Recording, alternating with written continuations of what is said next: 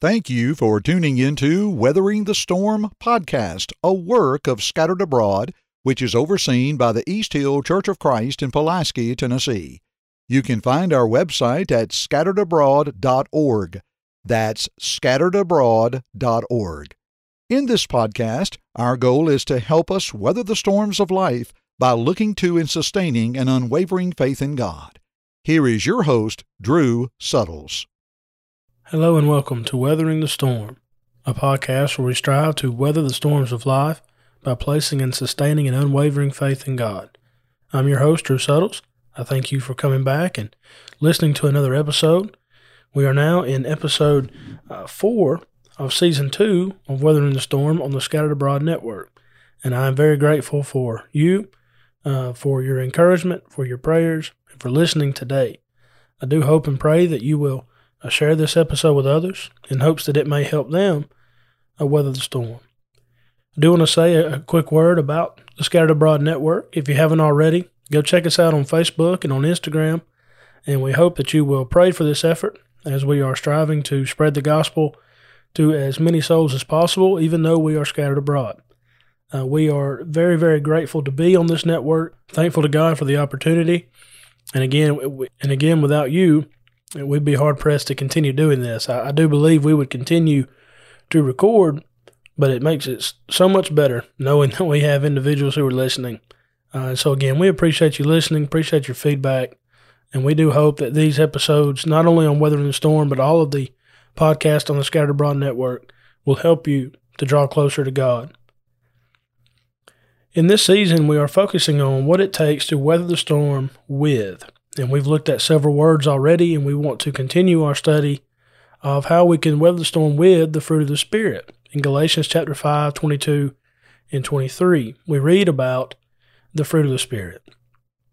We began this season discussing what it means to weather the storm with focus and why that's important. We also discussed the focus of the season and what we're trying to accomplish. But then we began our study of the list that you find in Galatians 5 and the fruit of the Spirit.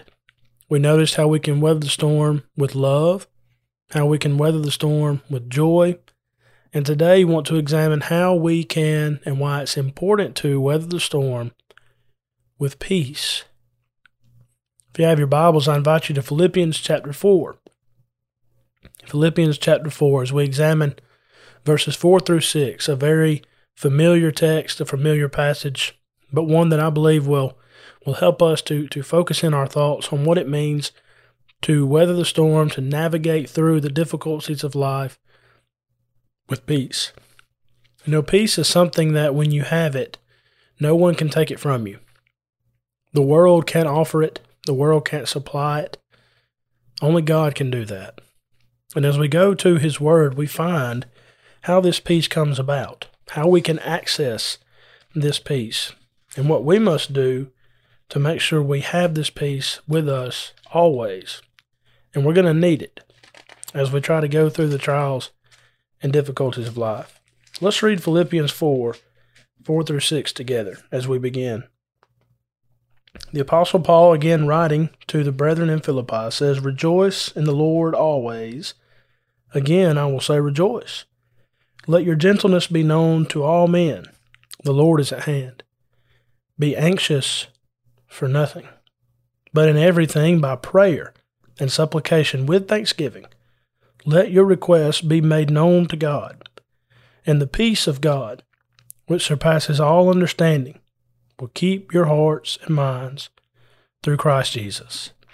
Again, a very familiar text, a comforting text, but one that perfectly describes what it means to have peace and how it can help us to weather the storms of life. Notice that Paul begins this chapter here in chapter 4, and he says, "My beloved and longed for brethren, my joy and crown, stand fast in the Lord." You know, that phrase, stand fast in the Lord, is so important. And if you think about the context of weathering the storm, Paul is essentially telling them to do just that. Listen, you weather the storm. You stand fast in the Lord. You look to Him, you cling to Him, He will carry you through. He tells them to rejoice. We talked about that in our last episode, and the importance of having joy as you weather the storms of life. But notice again the language there of verses 6 and 7. Be anxious for nothing. Some translations say be careful for nothing. You know, right now in our world, in our society, it would be easy to be anxious. It'd be easy to be worried about the things that are going on around us. But for the Christian, you know, we don't need to be anxious for anything. Notice the language. You be anxious, you be careful for nothing, but instead, in everything, in every trial that you face, in every heartache, in every difficulty, in everything, by prayer and supplication, with thanksgiving, being thankful for these things, you let your request be made known to God. You give it to the Lord, is what Paul is saying. And what's going to happen? What is the natural consequence when you give it to the Lord? The peace of God, the peace that surpasses all understanding, will do something for you. It will guard or it will keep your hearts through Christ Jesus. As we examine what it means to weather the storm with peace, I've come up with an acrostic. And this is something that I enjoy doing when I look at words, is taking the first letter of the word and thinking of another word that corresponds to it. So we want to do that in this episode with the word peace. And by adding these things together, we can have the peace that we need, the peace that God offers, that will help us to weather the storms of life. In the first place, let's examine the letter P. And with that, I use the word prayer. Prayer is something that the child of God ought to use every single day. We understand this from 1 Thessalonians 5:17, pray without ceasing. That doesn't mean that you walk around with your head bowed and your hands together praying, but what it does mean is that you're constantly in a mindset of prayer. When things are going good, when things are going bad, when you're having a great day, when you're having an awful day, you need to pray to God about it. He desires that we do that. You think about what prayer is. Prayer is talking to God. I love the way that the Apostle Paul defined it. In Romans chapter 10 and verse 1, he says, Brethren, my heart's desire, and prayer to God for Israel that they might be saved. I love that language. My heart's desire. And so I'd like to define prayer as your heart's desire expressed with words. Your heart's desire expressed with words. And the beautiful thing about it is God hears the prayers of the righteous. His eyes are over the righteous. His ears are open unto their prayers. 1 Peter 3:12. In fact, Peter says, cast all your care upon God, for he cares for you. 1 Peter 5:7. He wants to hear from his children. You know, as a father, I understand that. I love when my children come in and want to come talk to me. They want to sit on my lap and tell me about their day, or they want me to come lay with them at night before they go to bed and tell them stories. You want that interaction. Well, our Heavenly Father's that way too. He wants us to come to Him. He wants us to communicate to Him. He wants us to depend on Him. And look what He has to offer when we do that. So again, prayer is communicating with God. God communicates to us through His Word, Hebrews 1:1-3, and we communicate to Him through the avenue of prayer. The Bible teaches that we are to pray to God the Father, through God the Son, with God the Holy Spirit. And that's Romans 8. We read about the fact that the Spirit helps us, intercedes for us as we pray to God. Sometimes we don't know what to say, but thanks be to God, He understands. He can hear our heart's desire. He can hear our prayers. And so if we want to have the peace that passes understanding, if we want to have the peace that we need, weathering the storms of life, we access this through prayer. In the second place, let's examine the letter E. And here I've chosen the word expectation. Expectation. As you face a storm of life as a Christian, you can have the positive expectation of getting through that storm, whatever it may be. You know, the biblical definition of hope is desire plus expectation. I desire to be with God forever, and I expect to be there. Not because of my greatness or because of anything really that I've done, but rather God has shown His grace. He's bestowed it upon me. I responded to that grace by obeying the conditions set forth in His Word, by obeying the gospel of His dear Son, And because of that, I have access to all spiritual blessings that are in Christ, Ephesians 1:3, including the hope of eternal life. Expectation.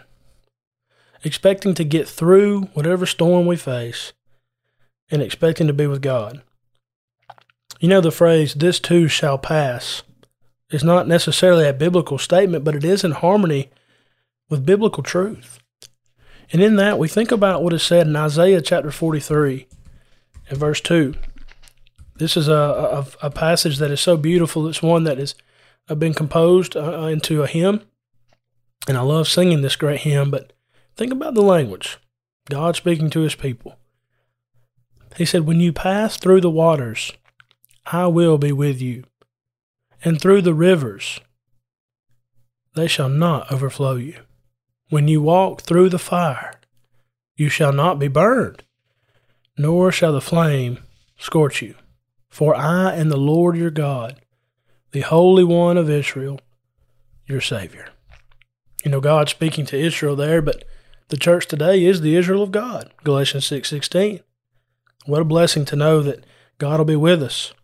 He'll carry us through. And so we can expect to make it through the storm because God has promised to be with us. The Lord is my shepherd, I shall not want. Psalm 23. I know that my shepherd, the Lord, is going to be able to carry me through. Even through the valley of the shadow of death, I will fear no evil. Why? For you're with me. Your rod, your staff, they comfort me. God will be with us, and we can expect to make it through the difficulties of life. We can expect to weather the storm, and through that we can have the peace that God offers through his Son, Jesus the Christ. In the third place, let's consider the letter A in the word awareness. If we want to have the peace that we need to weather the storms of life, we access it through prayer. We have the expectation of getting through the storm that brings about peace, but we must have the awareness of Jesus. We must have the awareness of the presence of Jesus, the one who said, "I will never leave you nor forsake you," so that we may boldly say, "The Lord is my helper. Whom shall I fear? What can man do to me?" We need to be aware of Jesus being with us. You know, in Mark chapter 4, you think about Jesus calming the storm, and the disciples were on the boat. You know, the difference was between them and those in the other little boats. They had Jesus in their vessel. And when you have Jesus in the vessel, when you have him there, then you know everything's going to be okay. There must be an awareness of Jesus if you're going to have the peace that you need to weather the storm. Awareness of his presence, but also an awareness of his power. I love John 16:33, one of my favorite verses in all of Scripture. He tells his disciples, "Listen, in this life, in this world, you're going to have tribulation, but in me you're going to have peace. So do not be afraid. I have overcome the world." When we have an awareness of both the presence and the power of Jesus, it'll instill in us the peace that we need to weather the storm. And so we've noticed in looking at the word peace that if we want to access it, we must do so through prayer. If we want to really grasp it, then we must have the right expectation. We must have the awareness of Jesus with us, his presence and his power. But for the letter C, let's just simply say and use the word Christ. Jesus the Christ, the Messiah, the Anointed One, the chosen one of God, the one who came to seek and to save that which was lost, Luke 19:10. The one who came to give us life and give it more abundantly, John 10:10. The one who came to bear witness of truth, John 18:36. The one who became poor that we might become rich, 2 Corinthians 8:9. And the one who gives us the example of what it means to weather the storm with peace. You know, we find in Hebrews 2:17 and 18, as well as Hebrews chapter 4 and verse 15, that we serve a great high priest, one who can sympathize with us, one who knows what it's like to be tempted. In fact, he was tempted at all points like as we are, yet without sin. Jesus knows what it's like to go through a storm. He knows what it's like to struggle. He knows what it's like to be wrongly accused. But when you look at Jesus and you think about him going through those trials, do you not see a peace about him? I often think about him in the garden when he prayed to God, praying to his Father, Father, if there's any other way, please let this cup pass from me. I'll do anything else. But once he understood that this was necessary, that this is what he had to do in order to please the Father, in order for the world to have the opportunity to be saved, he said, not my will, but your will be done. And I feel as if after he said that, there was a great peace that came over Jesus. And the reason I say that is because of the way he acted from that point forward. He was wrongfully tried. He was taken out from the garden, passed back and forth between the rulers. They spit on him, they blasphemed, they mocked him, they beat him, scourged him to the point where most people would have died, but he survived it.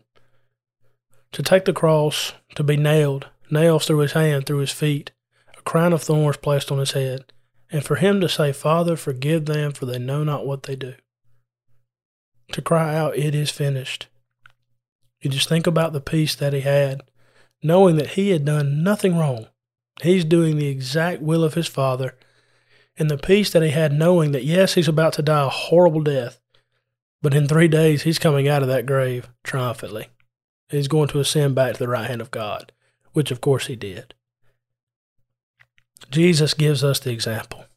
And so if you want the peace that you need to weather the storm, look to Christ.